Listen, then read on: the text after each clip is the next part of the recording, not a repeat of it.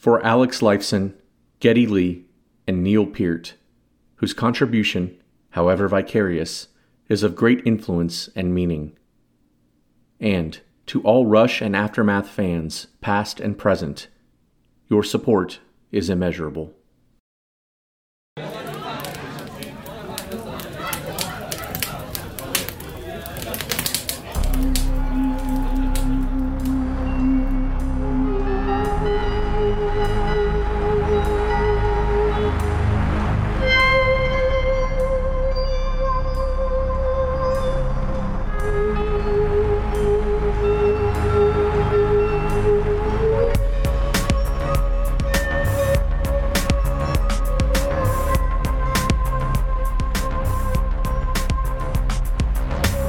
Fire Pit Creative Group presents Aftermath, Episode 38, Earthshine.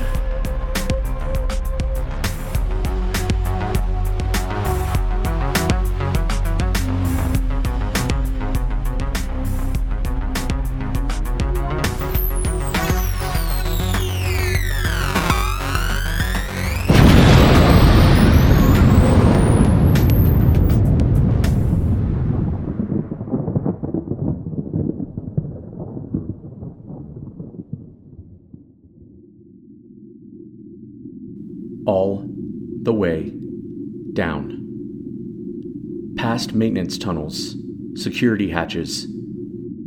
Between that bizarre amalgamation of old and new plumbing. Iron, clay, plastic. Down where pipes maneuver around long waves of wire. Faded colors that may have once been red or blue or green. Tin and copper exposed. Flicks of electricity, sparks seem to call you, ever onward. All the time, wondering, Cuddy, what the hell are you going to do when you get there? What won't you do? Now you sound like Dr. Bath, irritating, self-righteous, splayed out somewhere, beaten down by the men under your command, under Colonel Marsh's command. Find her. Find Dana. Compel her, or convict her, or pry back fiberboard, framed, reframed walls. Push through broken wood. Decouple button-down plastic walls. Punch, Cuddy. Force your way into that wide world of endless ceilings. The squalor has long earned its name, but for different reasons. In the tunnels under New York City, you couldn't smell the stench, the reek of flesh and fluid, garbage, polluted water. Here, fluorescent flickers, then dies. Pipes drip endlessly. Puddles pool. Refrigeration units, old generators make walls of sound. Before you know it, you walk a few meters. You are swallowed up in it. Deep in the dungeon, men, women in maintenance uniforms and hard hats stare at you. Those with no uniforms, tattered clothes, faces smeared, hands rugged, burned, whisper, "What did you expect?" They spy the uniform, emblems, chevrons. Did you want a greeting? Their complete compliance? Voices rise, many languages muddled. Bodies encroach, crowding you. Zoom in on spanners, crowbars, fists.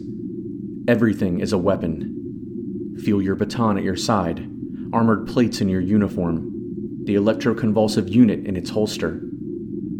Resist the urge to use them. Useless. Useless. You find your tongue as if it was lost in the green stream, speaking in languages you know, or know enough of to say, "I'm not here to hurt you. I'm not here to arrest anyone. I need your help." Still closing in, they disbelieve. You know it. You give up the accents. Speak in your natural language. "Please help me. Please." You sense their anger. Don't blame them. Fingers point. Hands swipe at your arms. You protect your weapons, your face, keep your footing, They are about to consume you, Cuddy. And then, a voice calls out, pausing the crowd's forward movement. "Hold it," the man says, his pitched voice commanding in an unexpected way. "Let's hear what he has to say." You turn. Where did the voice come from? The crowd parts slowly. A tall, slender man steps forward. His graying hair is greasy, parted at the middle. His face is strangely ruddy, despite the lack of sun in the project. Uneven patches of white whiskers are scattered about his cheeks and chin. "I know you," you hear yourself say. The man nods, comes closer. The crowd presses in on both of you.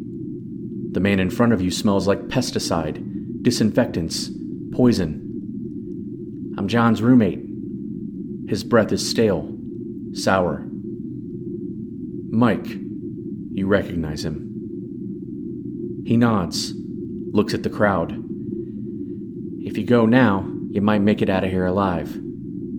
After what happened at that show trial, everyone's on alert, on the defensive, you know?" You glance around slowly, see the faces of the only truly international community in the Phoenix Project, the entirety of the United Nations, or what it was, represented in the eyes of the poor, the hands of the working class, the bent backs and stony glares. "These are the dissidents," you say quietly, matter-of-factly. The multitude seems to break apart. "Hell no!" Mike exclaims, clearly disappointed. "These people are the heart and soul of the Phoenix Project. Maybe some have their grievances, but these are the folks who make this project what it is." He points at the walls, the ceiling. "They make sure the generators and cooling units work, ensure the carbon dioxide we all breathe out doesn't kill us. They make sure the shit, goes where it should, and clean water comes out of the tap, that bugs and mice and rats don't run through the pipes." "Listen," you start to say, and damn it, Mike interrupts you. "They make it possible for the computer to spy on anyone, for Christ's sakes." He is frustrated, angry, and you don't blame him. "That's what I want to talk." You hesitate a moment, glance around, lower your voice. "That's what I need to talk to you about." Some of those around you continue to push, trying to get closer, to hear. Mike looks you over.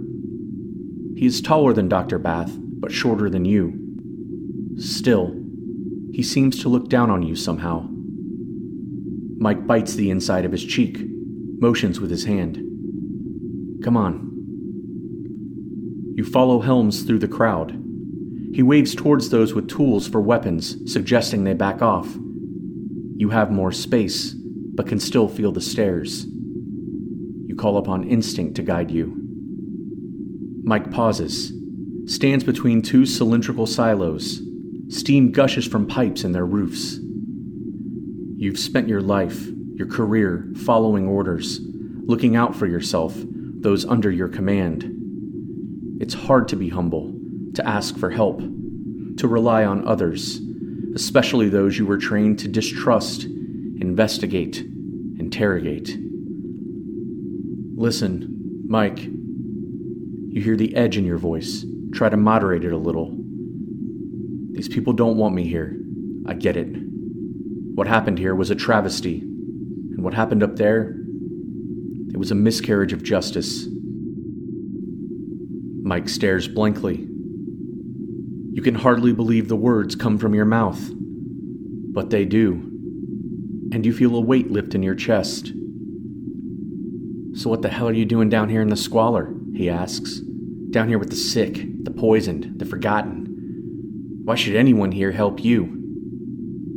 You take a breath, exhale smoke, the harsh taste of nickel and copper-plated steel. "I had nothing to do with it," you assure Mike, "but I am responsible." Mike takes a step back. He is simple. Maybe the way you were before joining the team in the lab. You believed what you were told, followed orders, thought little about consequences in which you had no stake. John Bath, you mutter, to Mike's surprise. What'd you say? You watch a line of men walk past you. They seem to crawl out of the woodwork and steel down here. John, Benjamin, all of them. You shake your head. Got me seeing things a different way. Not black and white. Not... Your voice trails off as you search for words. Squint your eyes as a plume of steam clouds the alley where you and Mike stand. That'll happen, you know. Mike grins broadly.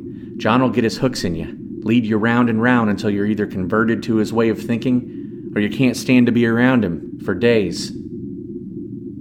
You nod, agreeing, eyes watching. So what are you looking for? Mike finally asks. Lowering your voice, speaking close, you tell him, I'm looking for the room with the central processor. I thought it was in the command center, but... Now, wait a minute, what do you want with the computer? Mike asks, suspicious. I'm looking for someone. I think she's here, guarding the CPU. Please, Mike, I need your help. Mike holds a hand to his unshaven chin. Nobody here has access to the central processor. It's powered here and maintained here, but nobody has the keycard to gain entrance to the room. Completely off limits. It's... Reaching into your uniform, you produce the odd-shaped card with the half-circle disc at the top. Mike's bloodshot eyes widen. He puts a hand over yours, urging you to hide the key. Come on, he insists. Come with me. You follow him between the curved, steam-spewing silos, around a darkened corner. He leads you to a square hallway. Nothing like the carefully constructed, narrow corridors of the main walkways in the project. Watch your step. Mike points at the dented floor, puddles of what looks like petroleum. You step through a plastic curtain into a brightly lit waiting room. Smell the remnants of slaughtered animals, blood on the floor.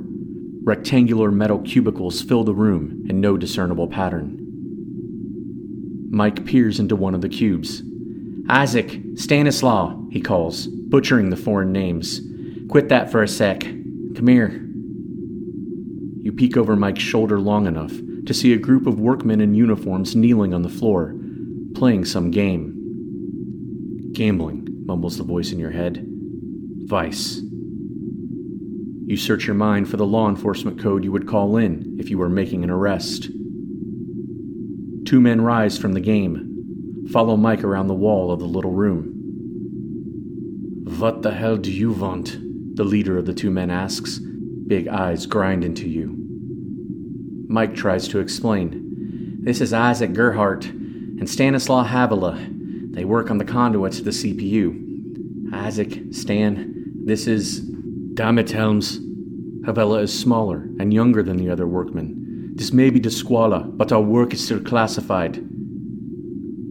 He needs our help, and... Mike glances back at you, his face strangely warm, kind, and I guess I trust him. You guess?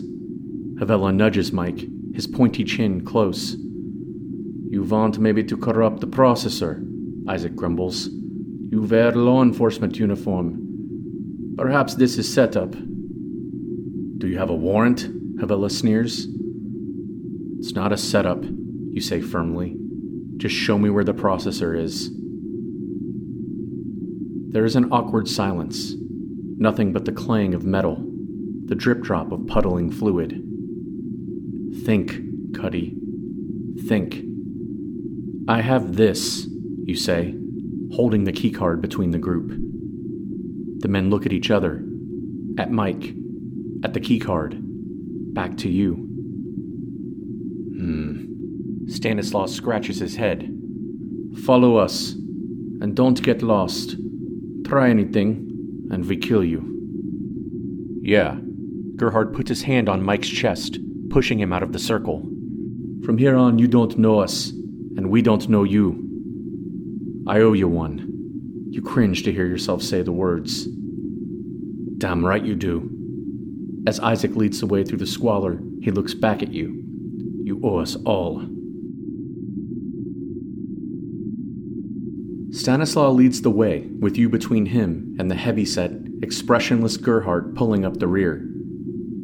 If they are leading you into danger, you can probably take them both, but not easily. Not on their turf, where friends, cohorts, lurk in bunks or hover on elevated catwalks.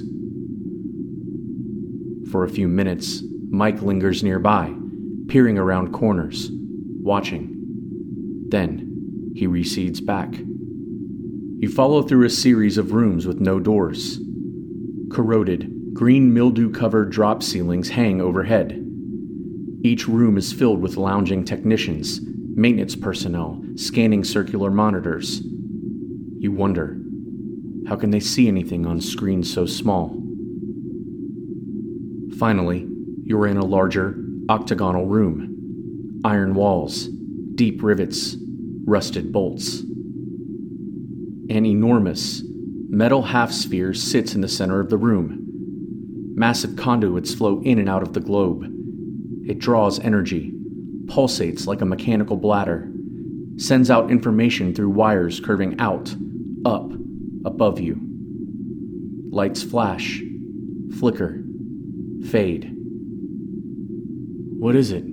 You ask, mouth hanging open. Central processor, Stanislaw says, a hand outstretched. He bypasses a trail of cords, cables, walks up to the metal frame rising at least 6 feet higher than him. It curves at its peak, bending down, disappearing into the floor. You approach, cautiously, your imagination alive, heart racing. The keycard goes there. Gerhard points at a metal box rising out of the floor. Yellow, antiquated buttons, not unlike the radio terminal in the command center. You withdraw the keycard, hold it close to your chest. You're not sure what you're feeling. Fear? Anticipation? Is Dana in there? If so, what will she say? If not... Go on, Gerhard tells you. You turn, glance between the two men. See Mike Helms' silhouette several meters back, clinging to the wall. A stranger who should not be here. Raise the key. Inject it into the narrow slot. The disc is sucked in slowly. Suddenly, a metal cage ensnares your hand. Inside, you still grasp the card. Feel pinpricks on your fingertips, the center of your palm. The pain is cursory, unexpected, but nothing you can't handle. The cage opens. The keycard is spit out without the circular disc. Your palm is numb. A circular portal before you opens. Metal slides smoothly back, like massive eyelids opening. White light blazes from the chamber. Spiderweb patterns crisscross on the dirt-brown floor. From outside the chamber, you discern the hum of power sources, the click and clatter of ancient machines.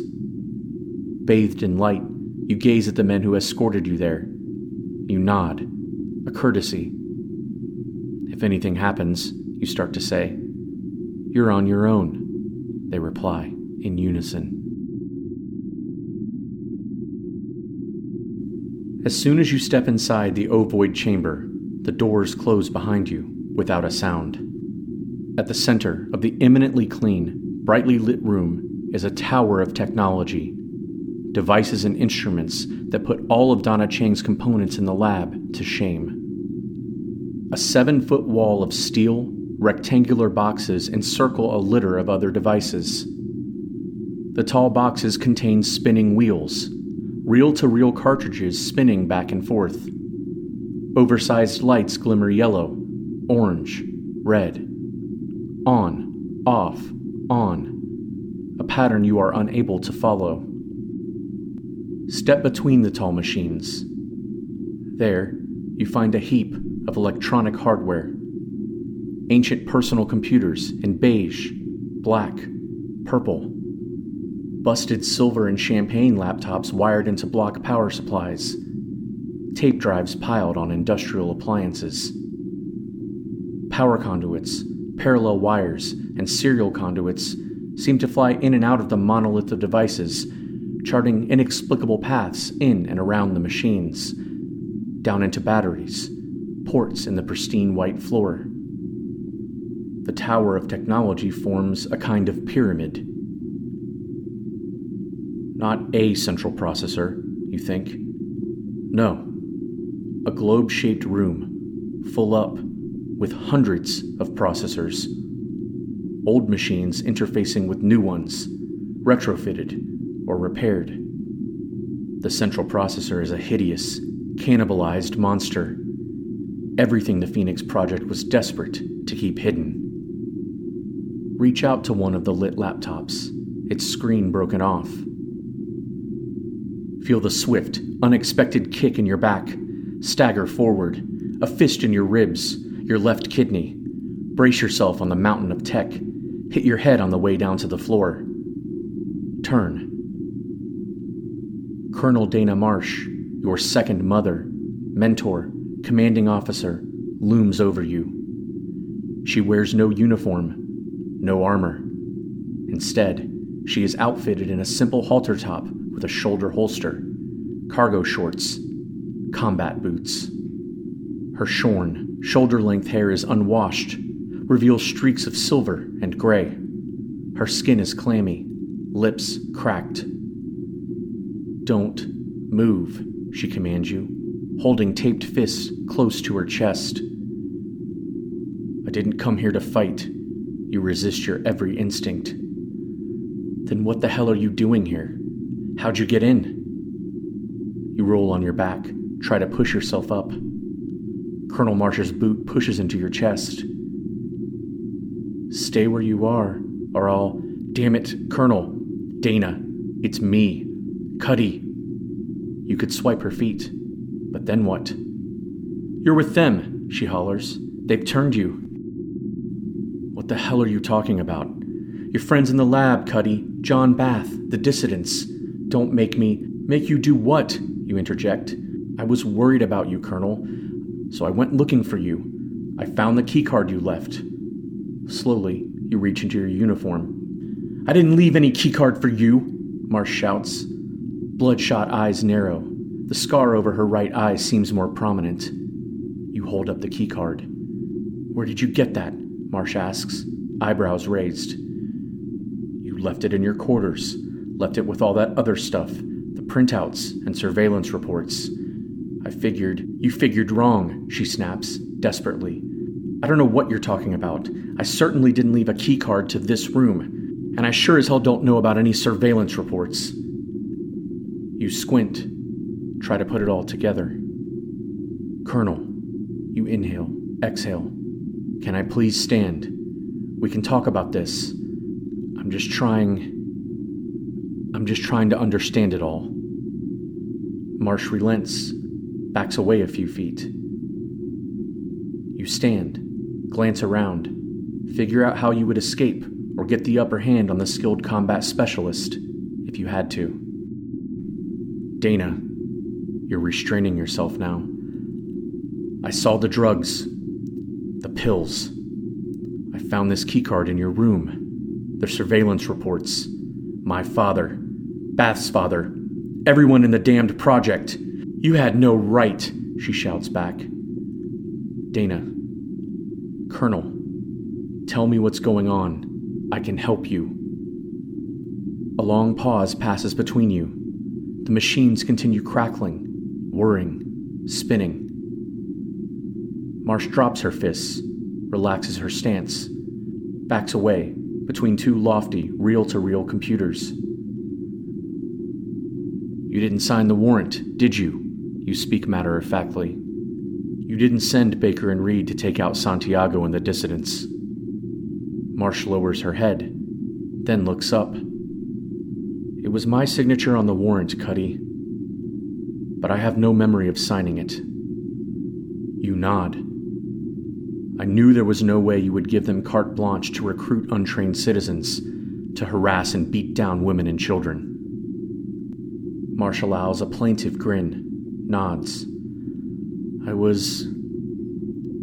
Cuddy, I was stoned out of my mind when they executed the arrests, when they brought everyone to the stockade.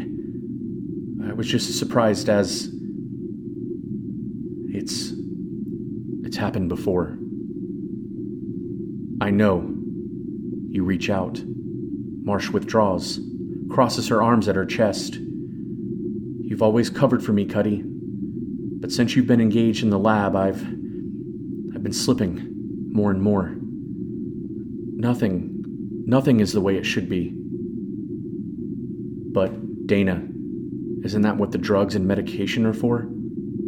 If there's something wrong, you really should see Muriel, Dr. Ganaya. I'm sure she can help you. I'm sure. You reach for the Colonel, warily. Oh, Cuddy. Marsh cocks her head sideways. You're a talented investigator, a brilliant officer, but sometimes you can be so naive.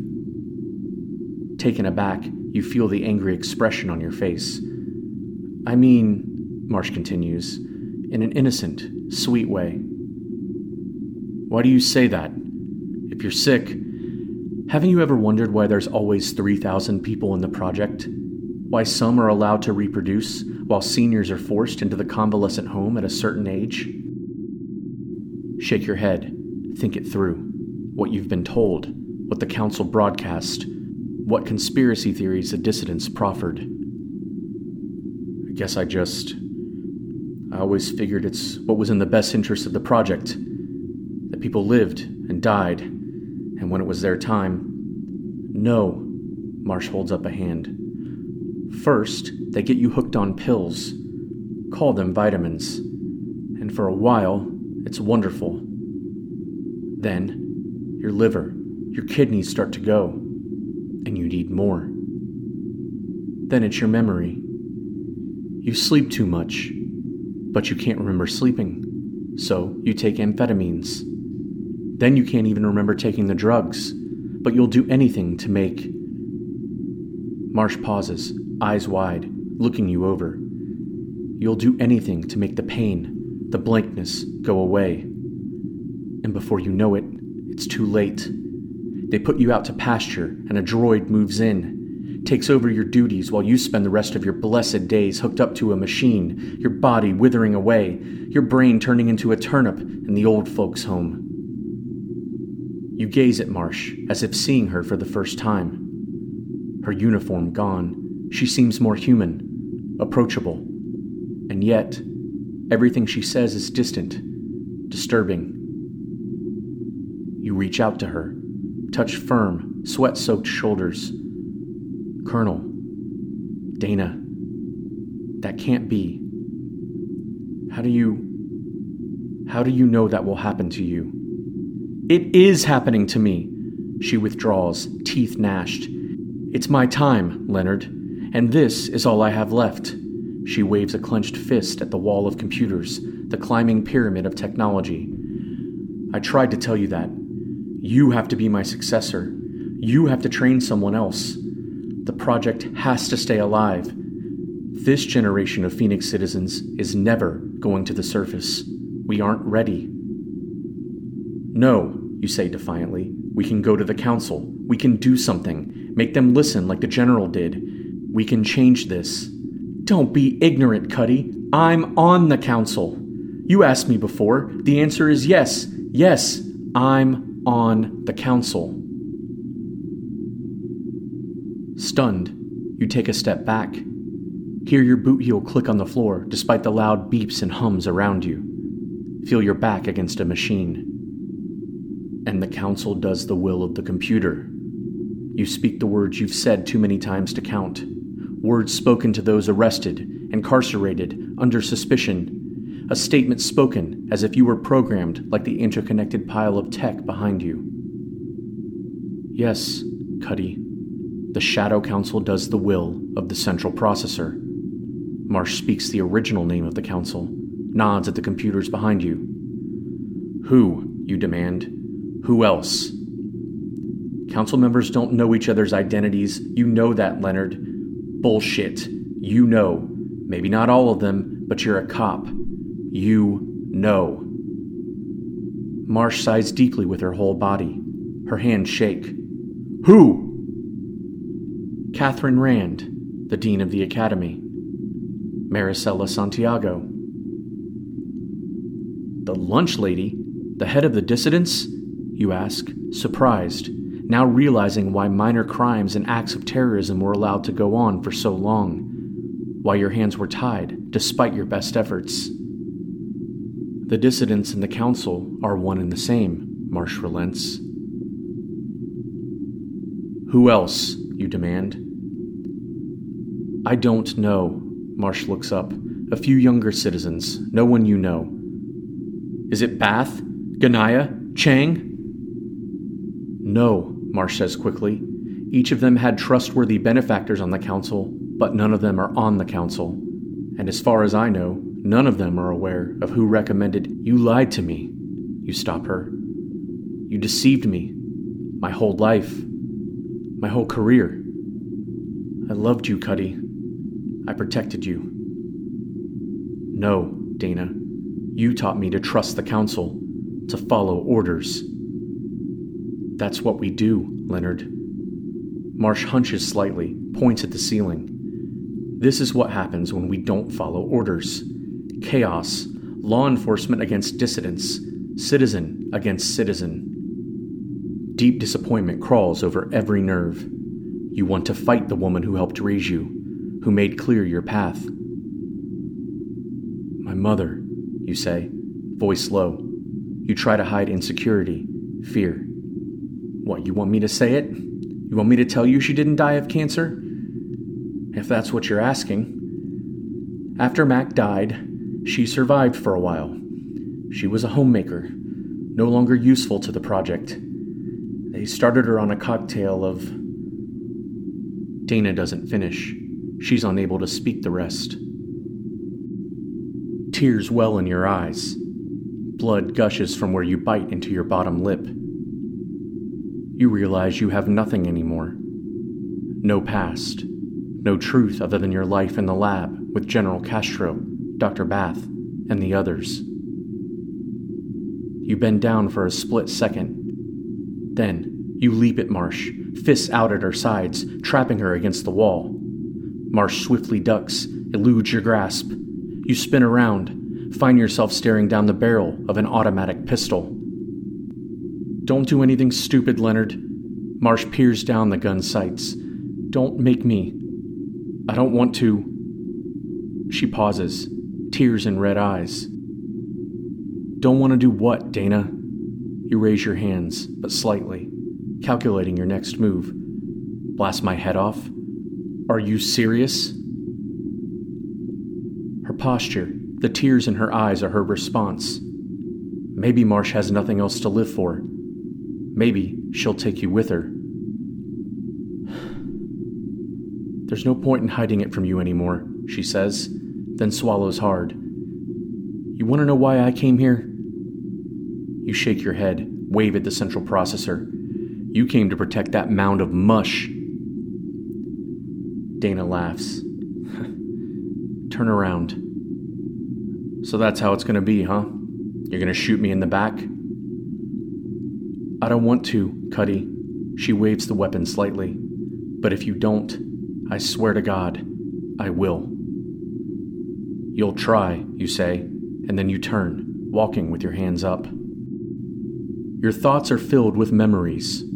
All the stuff that flooded back and forth in your mind as you slid through the green stream. Images of your childhood, your father, your mother, your innate sense of self-discipline, disgust at those who had none.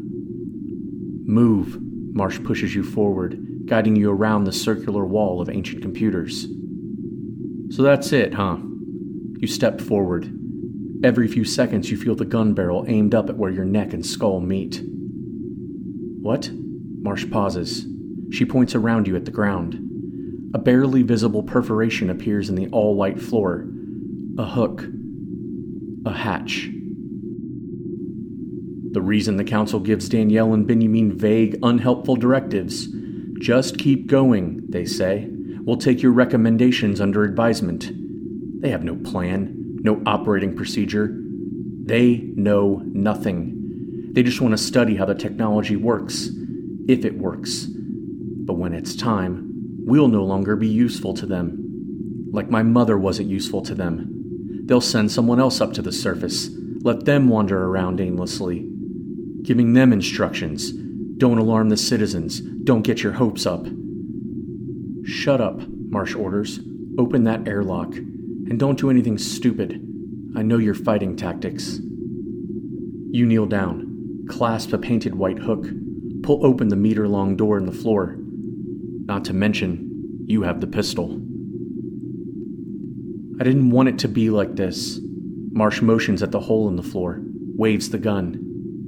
Now, get your ass in there before I do something I will regret for the rest of my short life.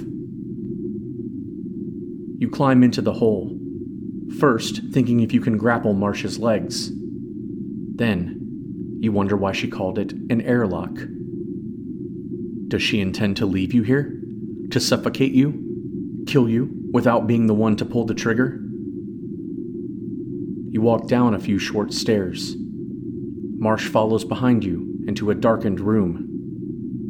Light from a console in the center of the room casts shadows across the floors, against the walls. It takes a moment for your eyes to adjust. You realize this compartment is the bottom half of the sphere you saw when you were in the squalor. Colonel Marsh stands behind you, waves the gun at you, motions for you to stand at the curved right side of the chamber. So that's your plan? You off me down here? Leave me? Marsh stands at the console at the center of the room. She lowers the pistol. This is your chance, you think. This is your moment. Now, or Dana presses a bright blue button on the console. You hear motors grinding, hydraulics hidden in the walls.